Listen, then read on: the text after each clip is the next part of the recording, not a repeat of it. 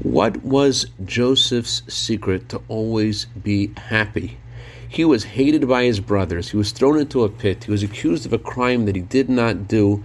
And yet he was the guy who said, "Hey, how are you? Why are you so sad today?" What was his secret, and what is the secret of being happy? Good morning.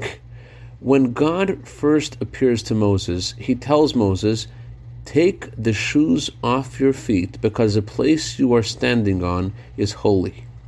The Hasidic masters explain that the word shoe, na'al, is also the word for chain.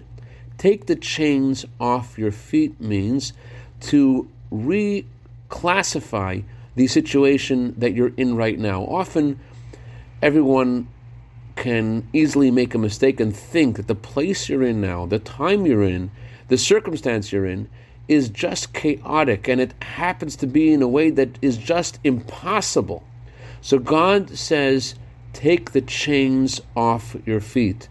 Don't think that where you are is just a coincidence. I put you where you are. The place you are standing is holy. This is where your soul is meant to be right now, in the circumstance that you're in the place that you're in the exact moment that you're in. This is where you are given a mission to accomplish that no one else can do except for you.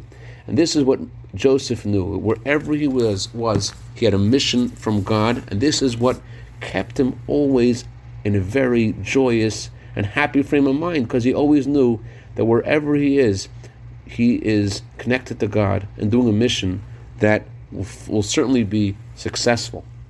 I dedicate a minute of Torah today to Shana and Yehuda Kamin and Jeff and Nomi Selak in honor of their anniversaries today. Many happy returns to this day. Also dedicate this to Shia Larkin in honor of his birthday today, for a year of bracha v'atzlacha. Have a wonderful day.